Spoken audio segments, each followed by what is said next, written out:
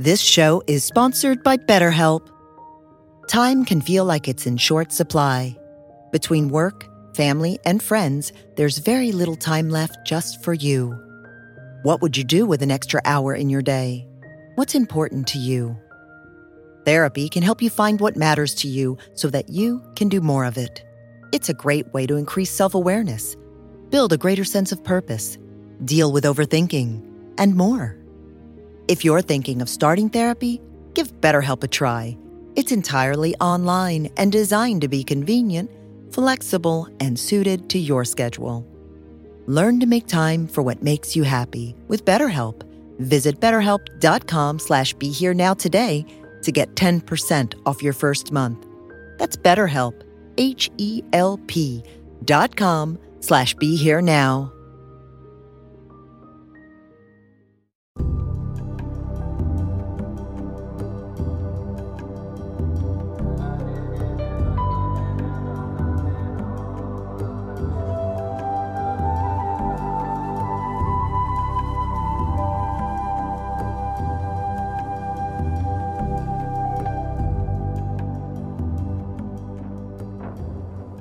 Welcome. Homage to the Buddha, the light, the divine within, in your seat, in yourself, your best self. Don't overlook it.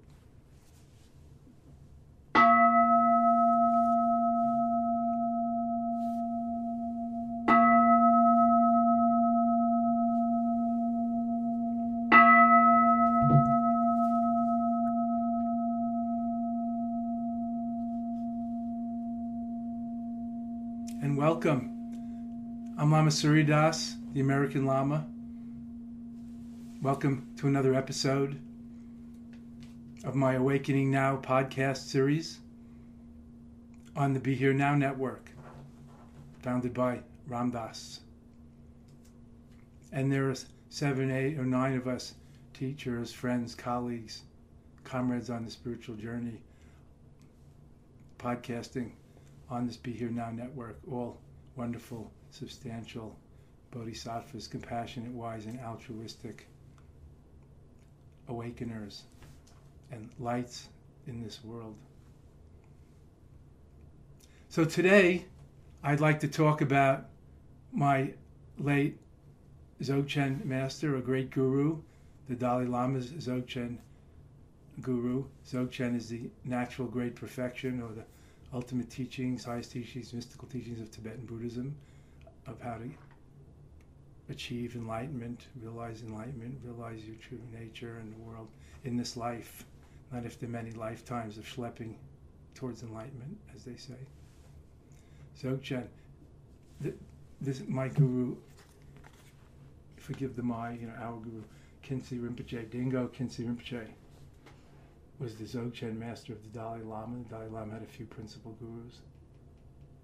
And His Holiness the Dalai Lama himself said that Khyentse Rinpoche was the incarnation, was just like a Buddha. He was a great Buddhist master. And he was like the incarnation of Padmasambhava, the lotus-born guru.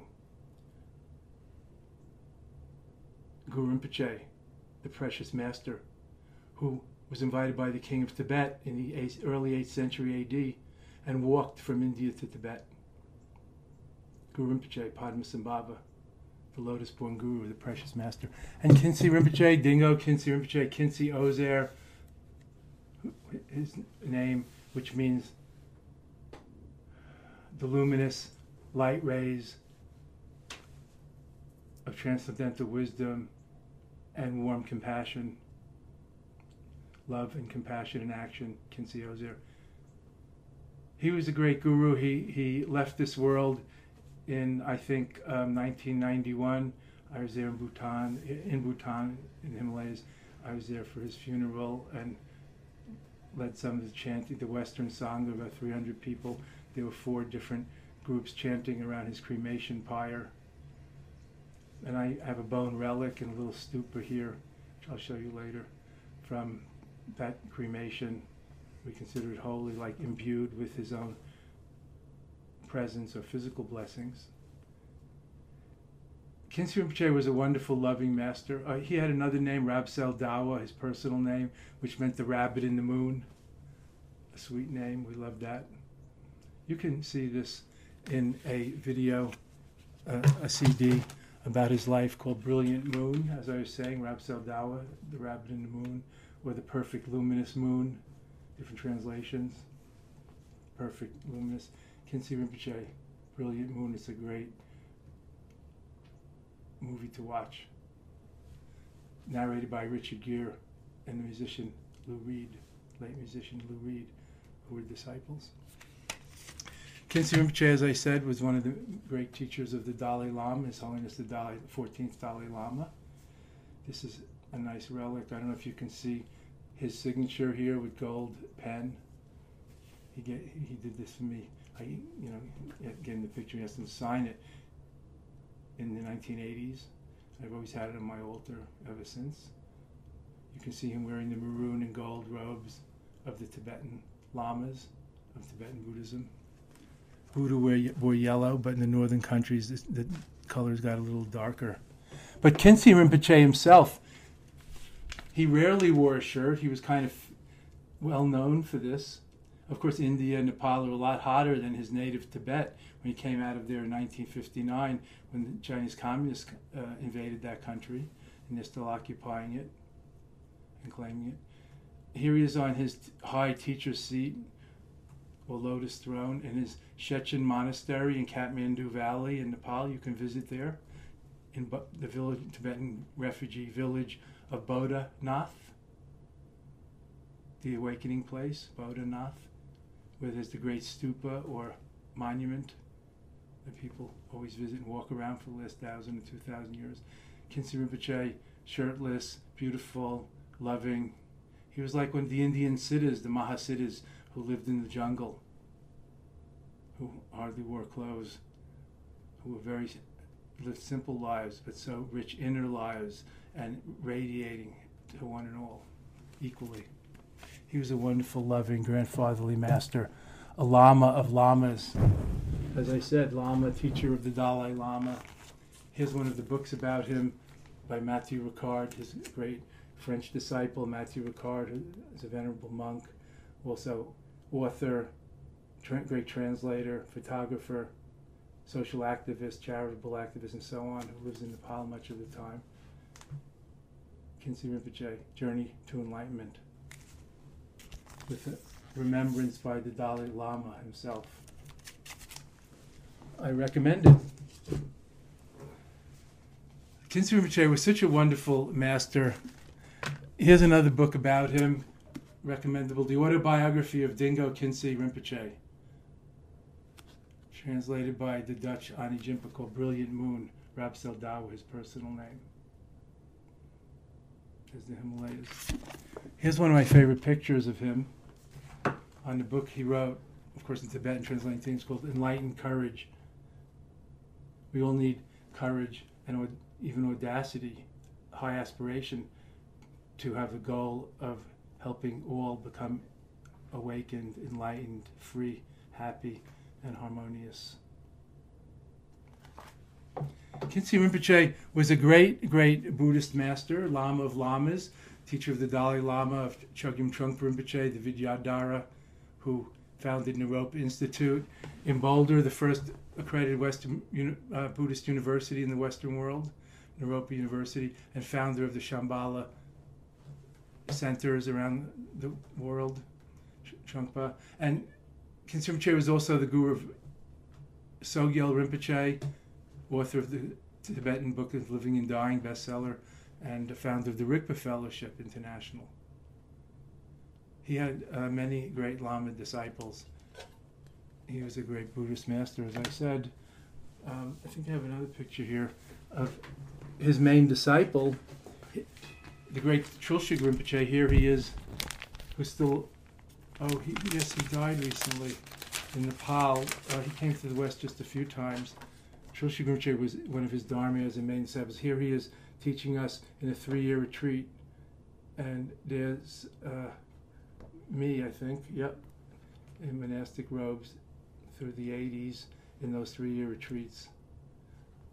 I think here's Matthew Ricard, the French monk, author, social activist, great friend, and my retreat mates, all buddies and beloveds. Khyentse Rinpoche was so loving and equal to everybody, unbelievable. Here he is with some of his friends, colleagues, and disciples, the great late Master Tuku Urgyen Rinpoche of the Big White Monastery next to his, Karning Shedrip Ling next to Khyentse Rinpoche Shechen Monastery in Boda village in Kathmandu Valley, Nepal, and Tuku Urgyen's sons, and so forth. Tuku Pema Wangel, my personal teacher, since 1972. On the roof of the monastery in Nepal. Oh, it's wonderful to see them. Khyentse Rinpoche was very non-sectarian. Khyentse Rinpoche was very non-sectarian, but he especially specialized in the Nyingmapa, the Way of the Elders, and Padmasambhava, the Lotus-born's teachings, Guru Rinpoche, who brought Buddhism to Tibet in the early 8th century, and is like a superhero. Somebody should make a superhero comic book about him and his magical powers, or even better, an animated movie. That would be wonderful.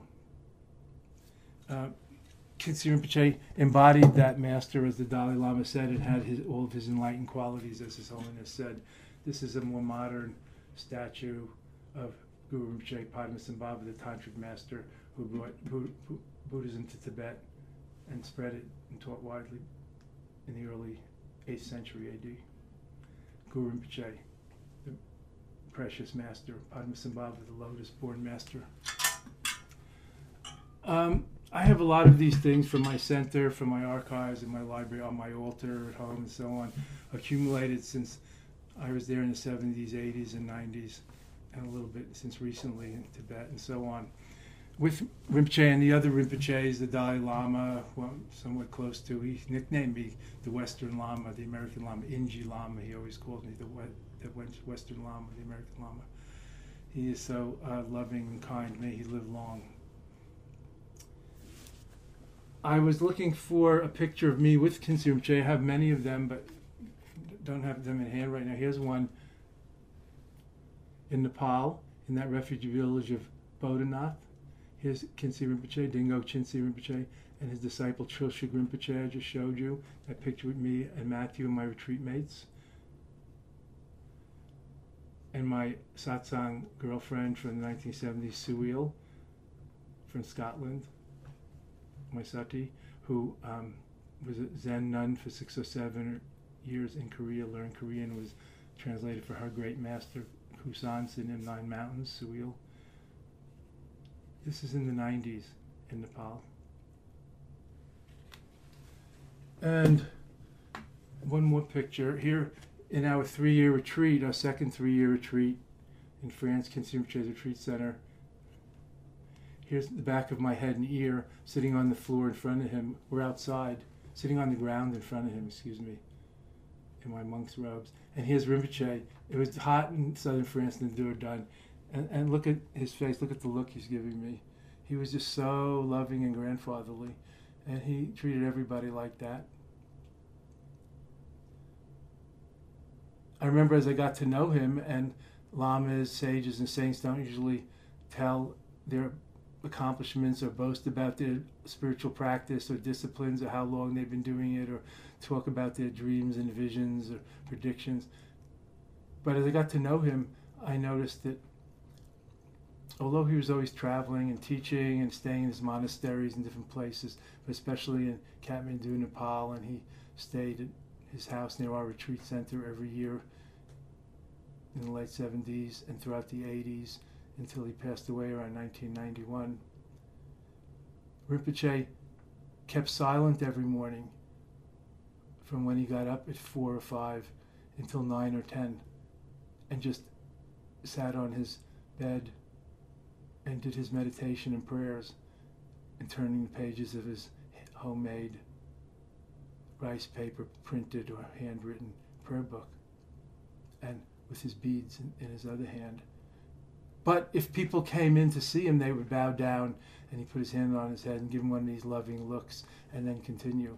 So although he was deep in his practice for several hours, he still had enough bandwidth to bless the people coming to see him, high and low. And I've seen princes and Queen of Bhutan and the great masters come in and out to see him, and until 10 o'clock usually he wouldn't talk, but he would give them his hand blessing. He was truly a wonderful, open-hearted, I mean, it was almost transparent. His presence filled the whole room and the whole space around. He was so warm and embracing and accepting and loving and giving and unselfish and beautiful, compassionate and wise. But even till the end of his life, he kept silent, did his practice, meditation and mantras and prayers for 4 or 5 hours every morning wherever he was in the world. And then again for some time at night. Great Dilgo Khyentse Rinpoche. Such a wonderful, loving master. So he passed away in 1991 in Bhutan at a little house that the Queen of Bhutan gave him. Bhutan's a Himalayan principality. It's a Himalayan country, kingdom between India and Sikkim, Nepal, and on the other side, China. The Queen of Bhutan and the royal family of Bhutan are his disciples. He was the royal guru there. And I got to know the Queen and her daughters who went to Wellesley a bit, and I slept in the King's Library in the Queen's Palace when I was visiting Khyentse Rinpoche over the years. Anyway, Khyentse Rinpoche, Kyabje, Khyentse Rinpoche, the Lord of Refuge, the Lord of Solace, Khyentse Rinpoche, Kyabje, great master title. Passed away there in 1991 or 2, I think it was 91, and we went there for his funeral and cremation and things like that, and I slept in the King's Library and led the Westerners group into chanting sometimes. There were 4 groups around the cremation pyre and stupa monument in the middle of the big monastery's courtyard.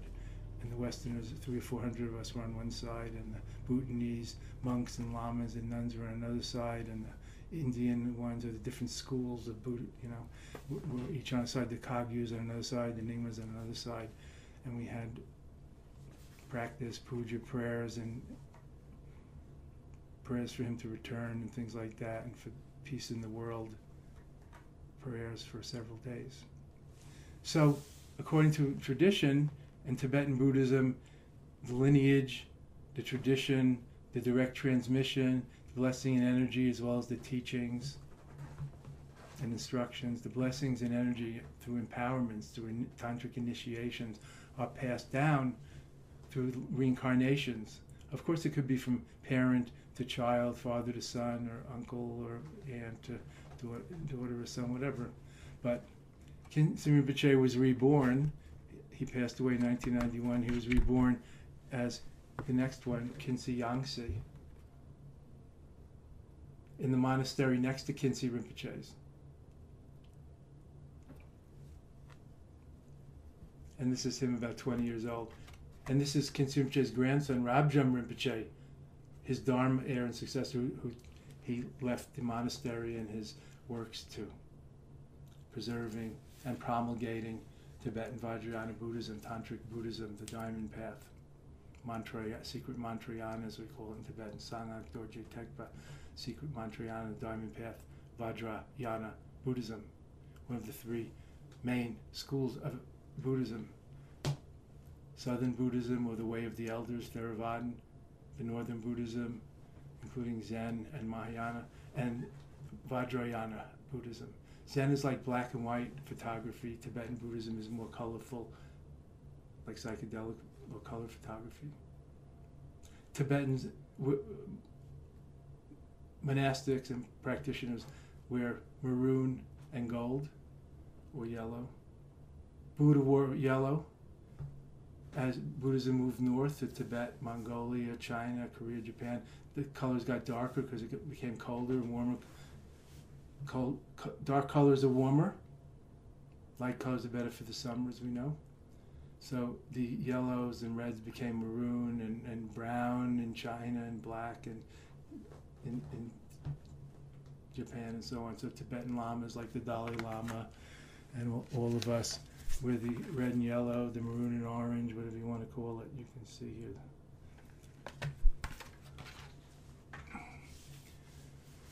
Khyentse Rinpoche was so, I guess we would use the word enlightened. It's a hard word to define, but let's just leave it there. He had trained his whole life, practiced something like 18 years in cave retreats in Tibet.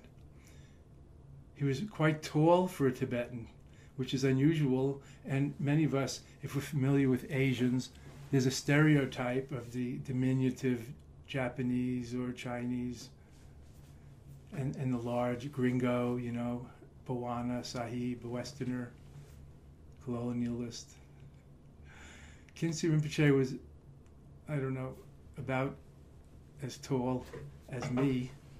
I can't tell you in inches, and one should never exactly scrutinize and measure the body of your master that way. It's way too gross and more tuned into the spirit and the inner connection. But in Dharamsala, where the Dalai Lama lives, when Khyentse Rinpoche came to teach the Dalai Lama now and then, his nickname was Maitreya Buddha's coming, because Maitreya Buddha, the next Buddha in the line of many Buddhas,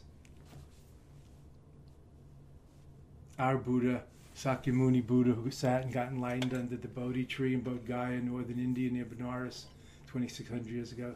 Shakyamuni, Lord Buddha, the historical teacher and compassionate Buddha, was the fifth in the line, and Maitreya is supposed to be the sixth. And he's supposed to, when he comes, be 7 feet tall and radiant and glorious in many ways.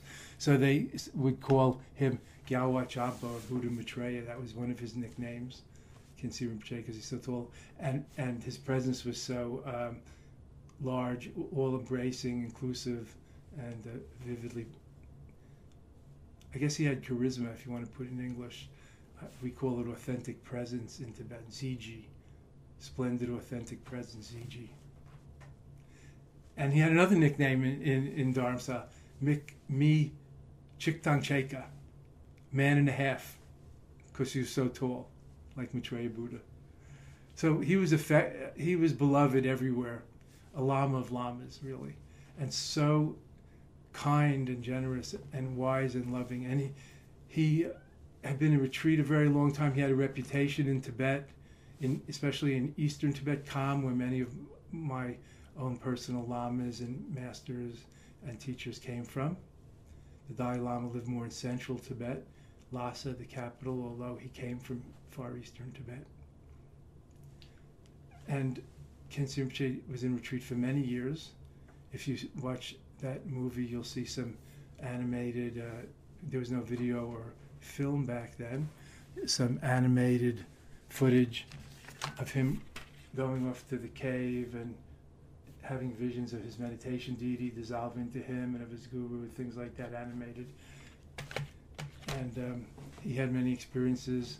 He started writing some spontaneous songs of enlightenment, some commentaries on texts. He memorized a lot of texts, as was the tradition in the old world there. He sort of bridged the old world and the new. He was born in the late 1800s. He lived a long time. He was a real bridge between the old world, the old ways, and the new, between East and West. And he eventually was invited to America and first came and Europe in, I think it was 1974 or 5, maybe it was 5 or 6. I know he was at my friend's house in Woodstock, which he named Osel Ling, on Bird Cliff Mountain, where His Holiness the Buddha Karmapa's KTD monastery is now, in Woodstock. He was in France. Bernard Benson and Gerard Godet invited him to France, and Bernard Benson gave him some land and part of a castle where our 3-year retreat eventually grew and took place. 3-year retreat center is still going on, which we started in 1980 with our first Dzogchen 3-year retreat in the West that I participated in 1980 to 84, and then again 1985 to 89, 8. Khyentse Rinpoche was so wise and loving. He was a constant waterfall. Now, the Tibetans say he was like a waterfall of teachings and blessings. He would talk, he could talk spontaneously. He had so much memorized. He had practiced so much. He had direct vision. He had opened his different chakras and channels. His throat chakra was totally open, and there was inexhaustible treasures coming out and mystical visions. He was a terton, a treasure revealer, like a visionary. He was a scholar. He was a social and spiritual activist, a bodhisattva, building clinics and schools and retreat centers and infirmaries, feeding the poor people. He left behind, I think, 20 or about 18 volumes of writing, books in Tibetan, some of which are translated, some of which have been published by Shambhala Publications and others. Matthew Ricard and Rabjam Rinpoche and Khyentse Rinpoche's reincarnation, the Khyentse Rinpoche, are responsible for keeping all of this tradition going, east and west, in their different monasteries, meditation centers around the country, and in Bodh Gaya, India, and around the country of India and Nepal, the subcontinent, and also in other places, Southeast Asia, Europe, and America, especially in Dordogne, France, where our 3-year retreat center, Dzogchen Retreat Center, is, and goes on. Khyentse Rinpoche was so kind to me. He said unbelievable things. I have many notes and notebooks, from our teachings and initiations. He saw through us, but he was unbelievably kind and understanding. We used to laugh that there's sort of two kinds of gurus, like the bad cop and the good cop. And the good cop is very kind and grandfatherly. The bad cop is more cutting and sharp and intense, like Chogyam Trungpa Rinpoche, like Chatrul Rinpoche, were wrathful gurus. The peaceful gurus, like Kali Rinpoche, more Jesus like Dejung Rinpoche, like Khyentse Rinpoche. So grandfatherly. But I remember also he visited me and all of us in dreams. And sometimes we receive teachings or empowerments or emergings in light and dreams. But some things he said in English have stayed with me, like, I'm translating from Tibetan. The mind is sheer lucency. Mind is sheer lucency, like clear light, luminous. Another thing he said, and these are profound teachings. I mean, I could talk about the basic teachings he gave all day, because he taught all levels of the path, of course, and practices meditation, yoga, Tibetan energy yoga, chanting, the 6 yogas, Mahamudra, the ultimate perspective, Dzogchen, the natural great perfection, Lamdre, the path and the fruit. He taught view, meditation, and action, the 3 main points of Dzogchen by Patrul Rinpoche, 6 Nadic, and so many wonderful things, compassion and loving kindness practices, altruistic mind training, ego reduction, Lojong we call it, attitude transformation practices, Lojong and Tonglen, putting yourself in the other's place, empathizing, Tonglen, sharing, giving, taking, Tonglen. He said, another time he said, I don't remember if it was to us in our 3-year retreat or to me personally, my mind and yours are not separate. When you realize or recognize your true nature, you're seeing me, which is not just me either, meaning going back to the Buddha and Padmasambhava. When you see your own true nature, you're seeing the lineage's true nature, the nature of enlightenment, which is in each and all of you.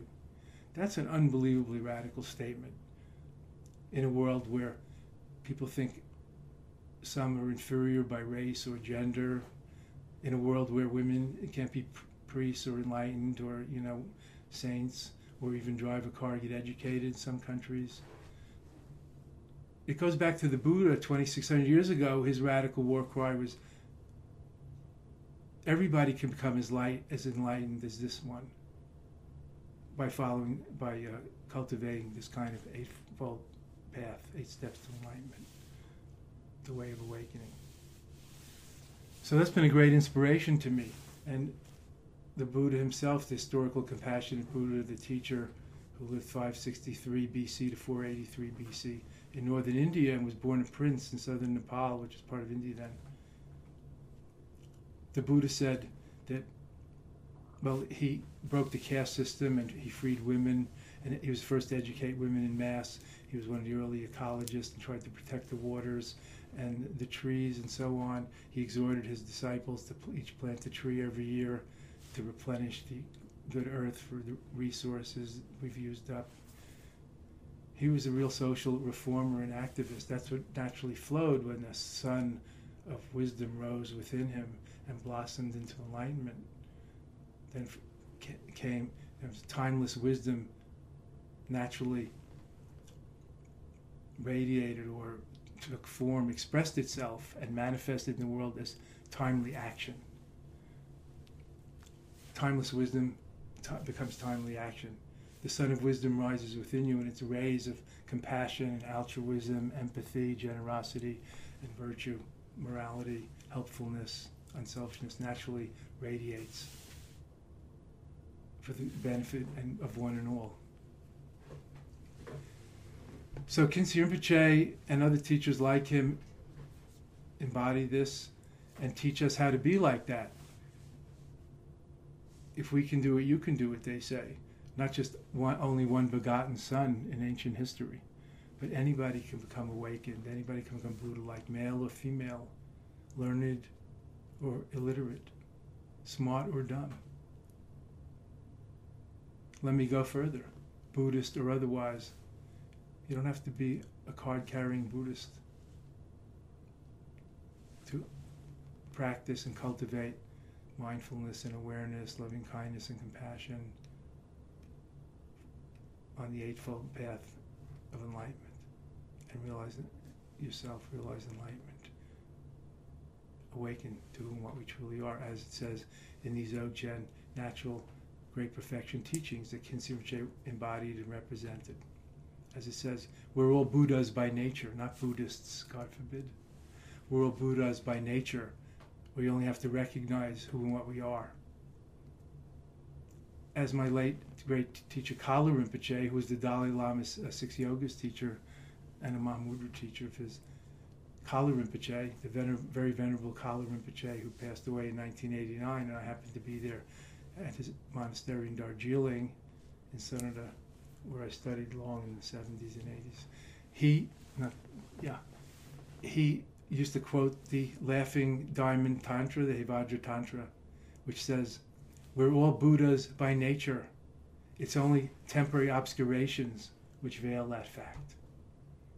So that's the true meaning of awakening and enlightenment, to recognize our true nature, our Buddha nature, our highest self, if you want to talk in Hindu terms, our best side, become who we truly are and can be, not just our bent out of shape, conditioned self. But really achieve self-mastery, not control freak. Self-mastery rather than being a victim, vulnerable to conditions and circumstances. But realize our agency, how we can walk the path, how cause and effect, karma, causation and conditioning works, karma in a word, how we can plant the seeds of good karma and get good results.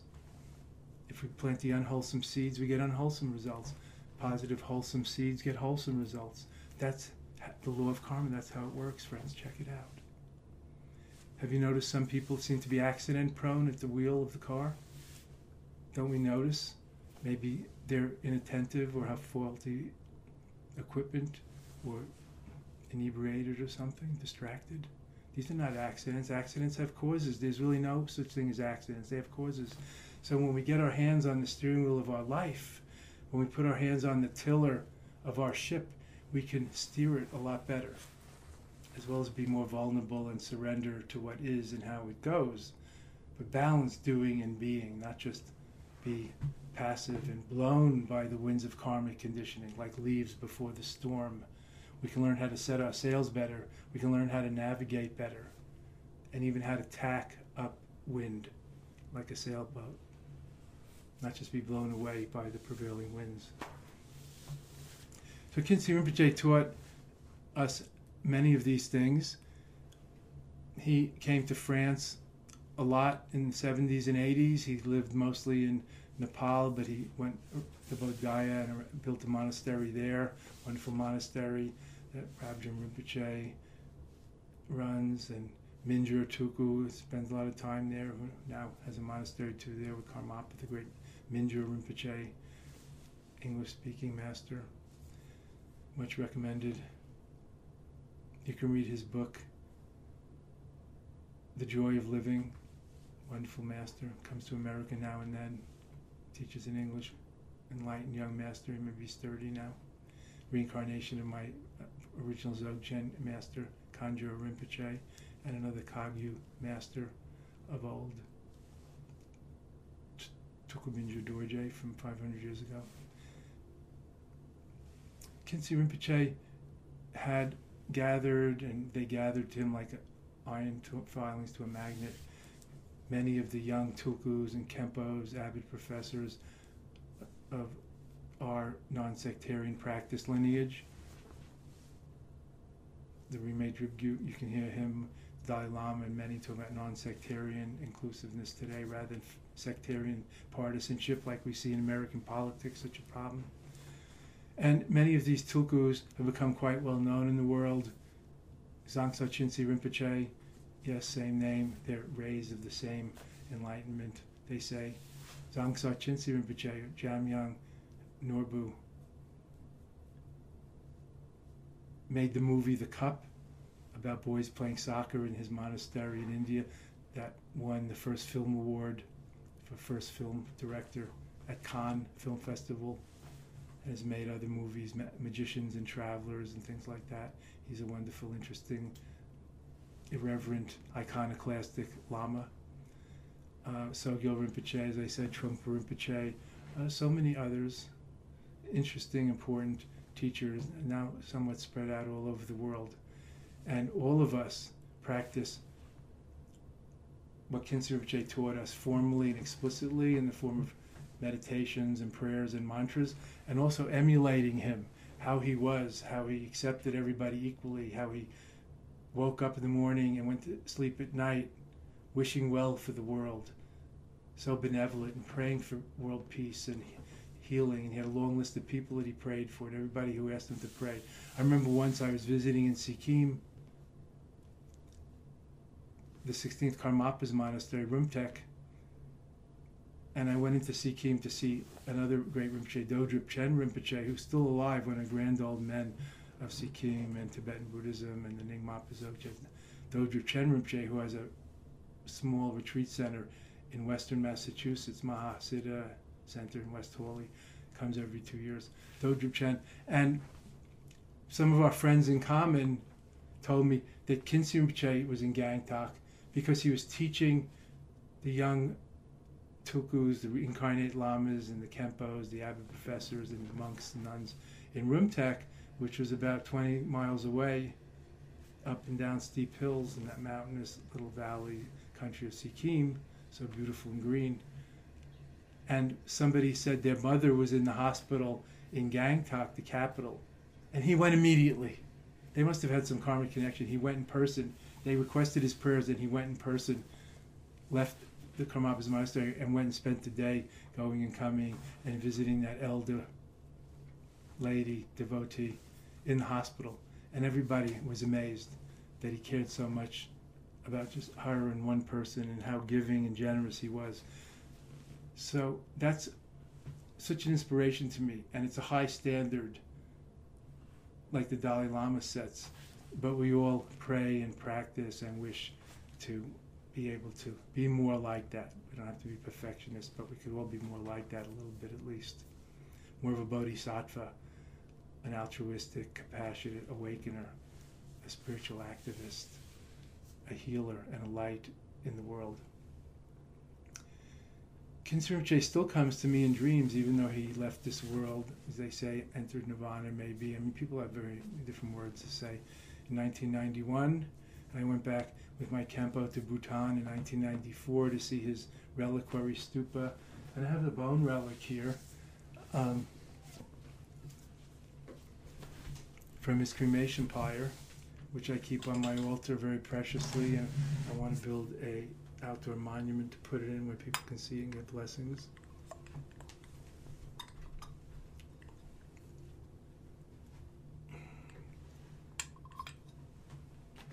So this is the great Khyentse Rinpoche, cremated in 1992 in Paro, Bhutan, near the Queen's Palace. And they made a stupa. In Japanese or Chinese they call it a pagoda. In India it's a stupa, a monument shaped like this, kind of like a spaceship, and there's 8 different kinds. But the Buddha's ashes were divided up when he was cremated 2,500 years ago and put in these holy pilgrimage places in these stupa monuments.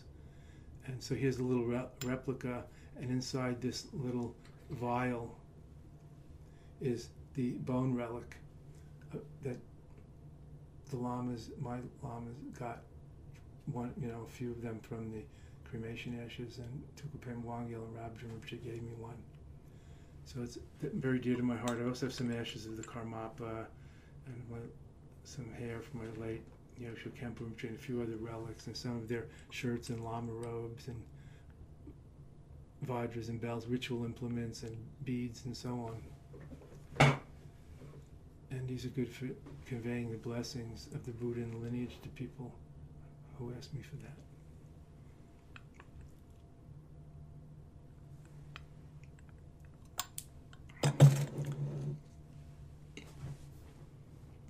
When I think of my late guru and Dzogchen master, root guru we call it in Tibetan, because one might have many teachers over the decades in a lineage. And the invisible array of all of them coming down from the time of Buddha until now, I feel is always with me. Just like my late parents are always with me, not like ghosts, but I know what they think about what we're doing today and what they would wish for. And as the holiday comes, they're very conspicuous by their absence. At the holiday season here, Thanksgiving, Christmas, and Hanukkah, New Year's. But I know what they're thinking. They're always with me. Similarly, my root gurus, Khyentse Rinpoche, Kala Rinpoche, Yosho Kempo Rinpoche, the late 16th Karmapa, and Kanji Rinpoche, etc. Tukor Yen Rinpoche. Rinpoche means precious jewel or highest master.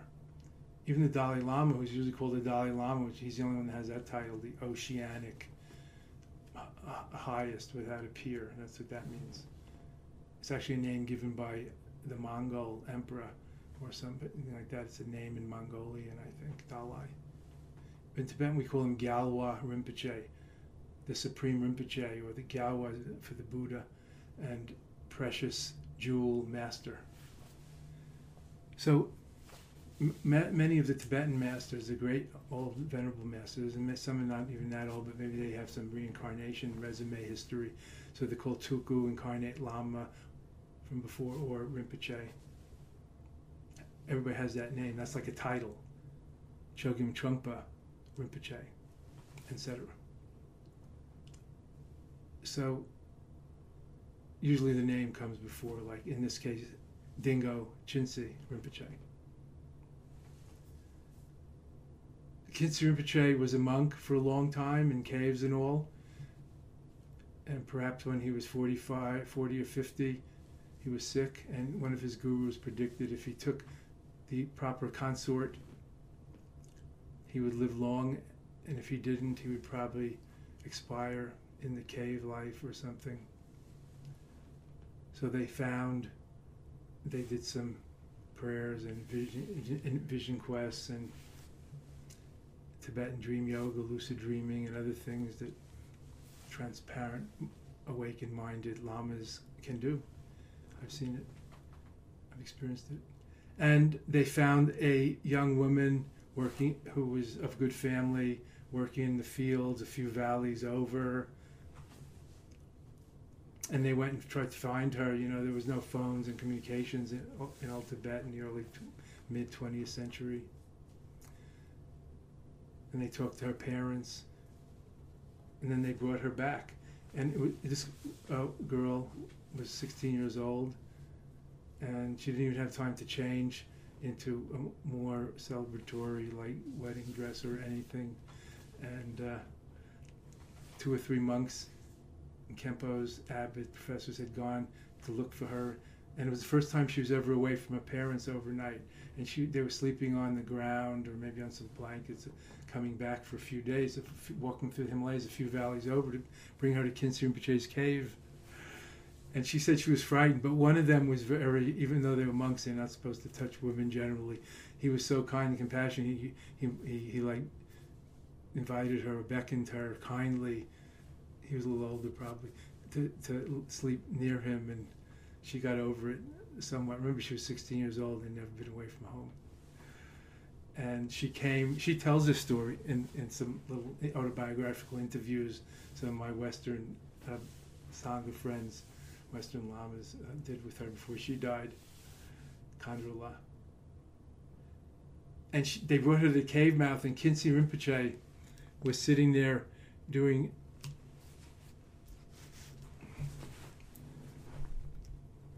looking very austere in the cave, holding his breath here for a couple of minutes many times and breathing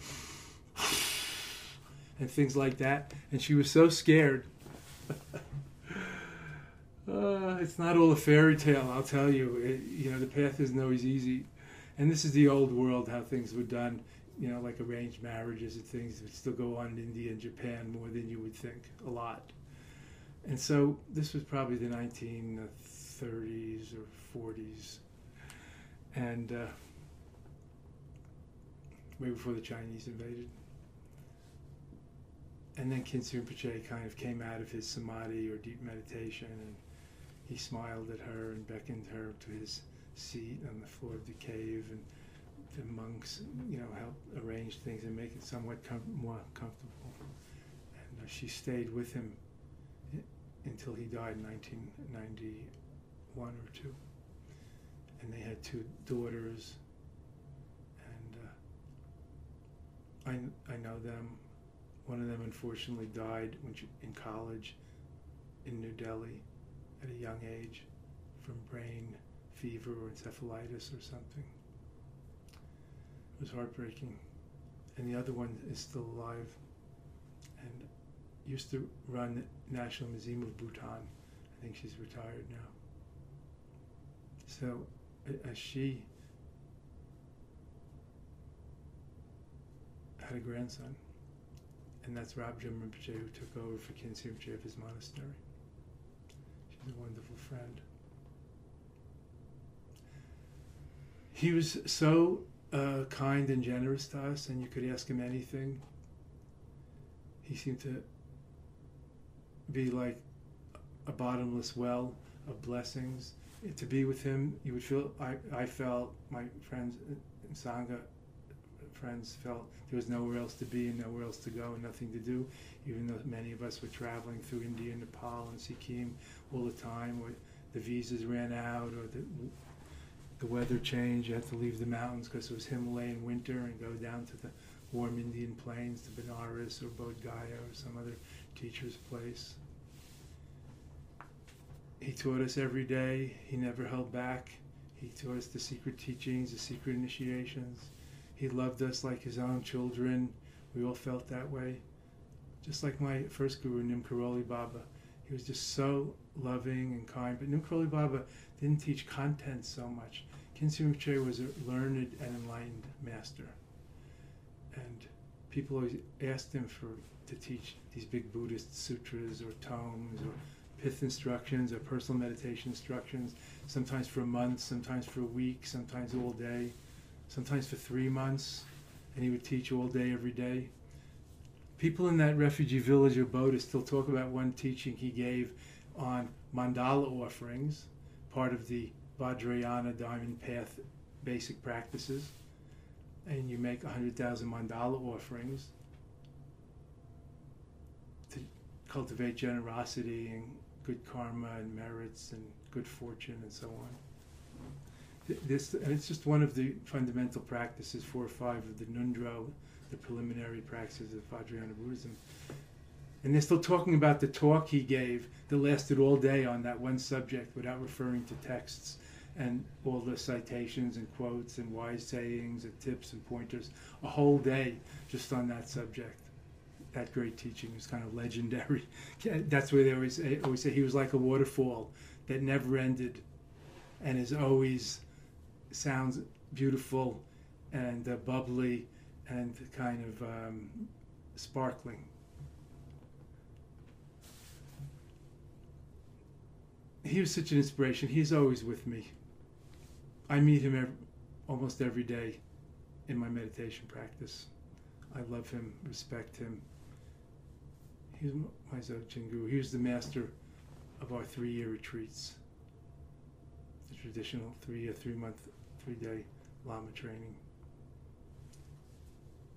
He had huge hands and fingernails. He wore a ring like this on both his ring fingers, which is unusual. He didn't wear a shirt. Sometimes he put on a shirt, like when the Dalai Lama came, he got dressed up out of respect. There are great pictures of him with His Holiness the Dalai Lama, with Kala Rinpoche, and with everybody, young and old, and with us. He was just so wonderful. I can't talk enough about him and how he brought Padmasambhava's Dzogchen teachings out in the modern world and bridged East and West and brought it to America and Europe. And started 3-year retreats in Europe along with Kala Rinpoche, and then in America, and taught Trungpa Rinpoche's Vajradhatu and Shambhala people Dzogchen many times. He presided over Chogyam Trungpa Rinpoche's cremation ceremonies for several days in Vermont in about 1986. He was the main Lama, even though there was 10 or 20 Lamas there. He was so respected by Trungpa Rinpoche and everybody. He gave us a lot of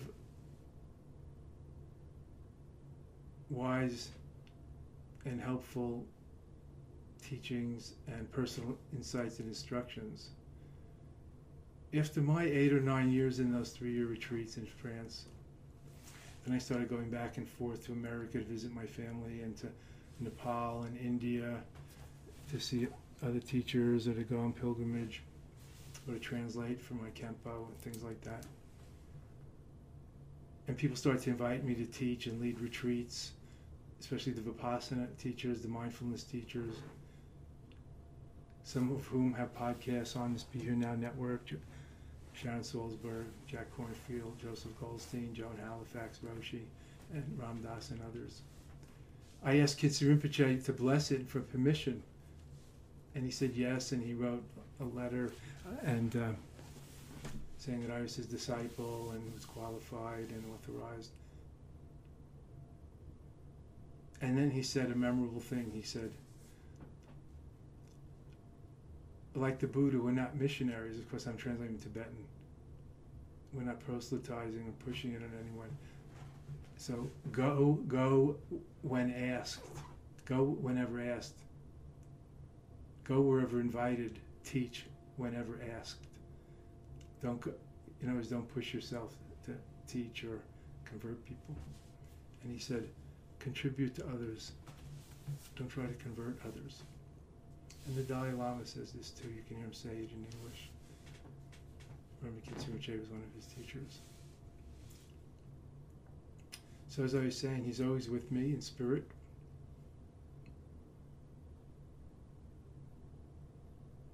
Whenever I practice Dzogchen, let's say, I meet him, his mind, his Buddha mind, in mind, inseparably. I hope I'm like a pseudopod, one of his pseudopods, continuing his altruistic, compassionate, enlightening bodhisattva mission, his Buddha activity in this benighted world. Awakening, illumining, healing, restoring, rebalancing the world, humanity, and all beings, and our endangered planet. So if you feel inspired, if you're interested, you can follow this up. or do your own practice and spiritual path. Sometimes when I watch the Olympics or the World Series, which just ended with the Cubs winning, we love that.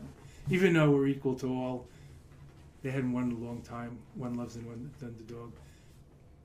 When I see those great athletes, male and female, and other, we have so many categories today, L, B, Q, and so on. I think if we only practiced the Dharma like those Olympic athletes, if we only meditated like those musicians who practice and play 10, 12 hours a day all year round for so many years, it would be a very good thing. It would be beautiful. So it is beautiful. Being here while getting there every step of the way. Being there while getting there every step of the way, not waiting until after we die. Awakening now. So thank you. This has been the Awakening Now podcast on Be Here Now Network. Love to one and all. Lama Surya Das, the American Lama disciple of His Holiness Dilgo Khyentse Rinpoche. One mind, one heart with you too. Why not? Who the Buddha? You. Duh. Of course. Awaken now.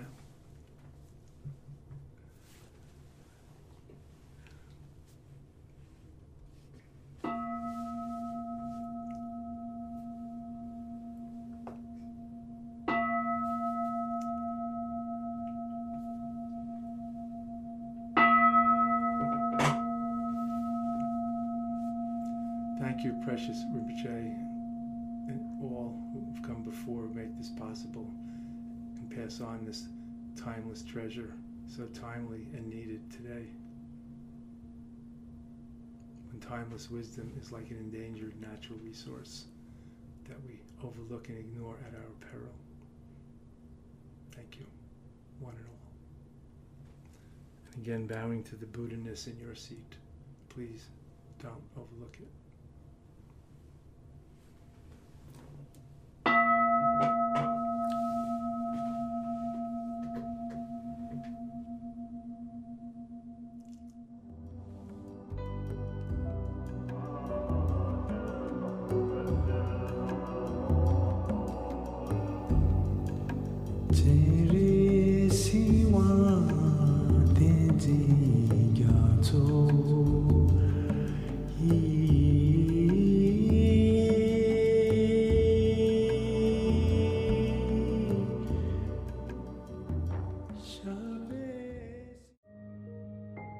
This show is sponsored by BetterHelp. Time can feel like it's in short supply. Between work, family, and friends, there's very little time left just for you. What would you do with an extra hour in your day? What's important to you? Therapy can help you find what matters to you so that you can do more of it. It's a great way to increase self-awareness, build a greater sense of purpose, deal with overthinking, and more. If you're thinking of starting therapy, give BetterHelp a try. It's entirely online and designed to be convenient, flexible, and suited to your schedule. Learn to make time for what makes you happy with BetterHelp. Visit BetterHelp.com/BeHereNow today to get 10% off your first month.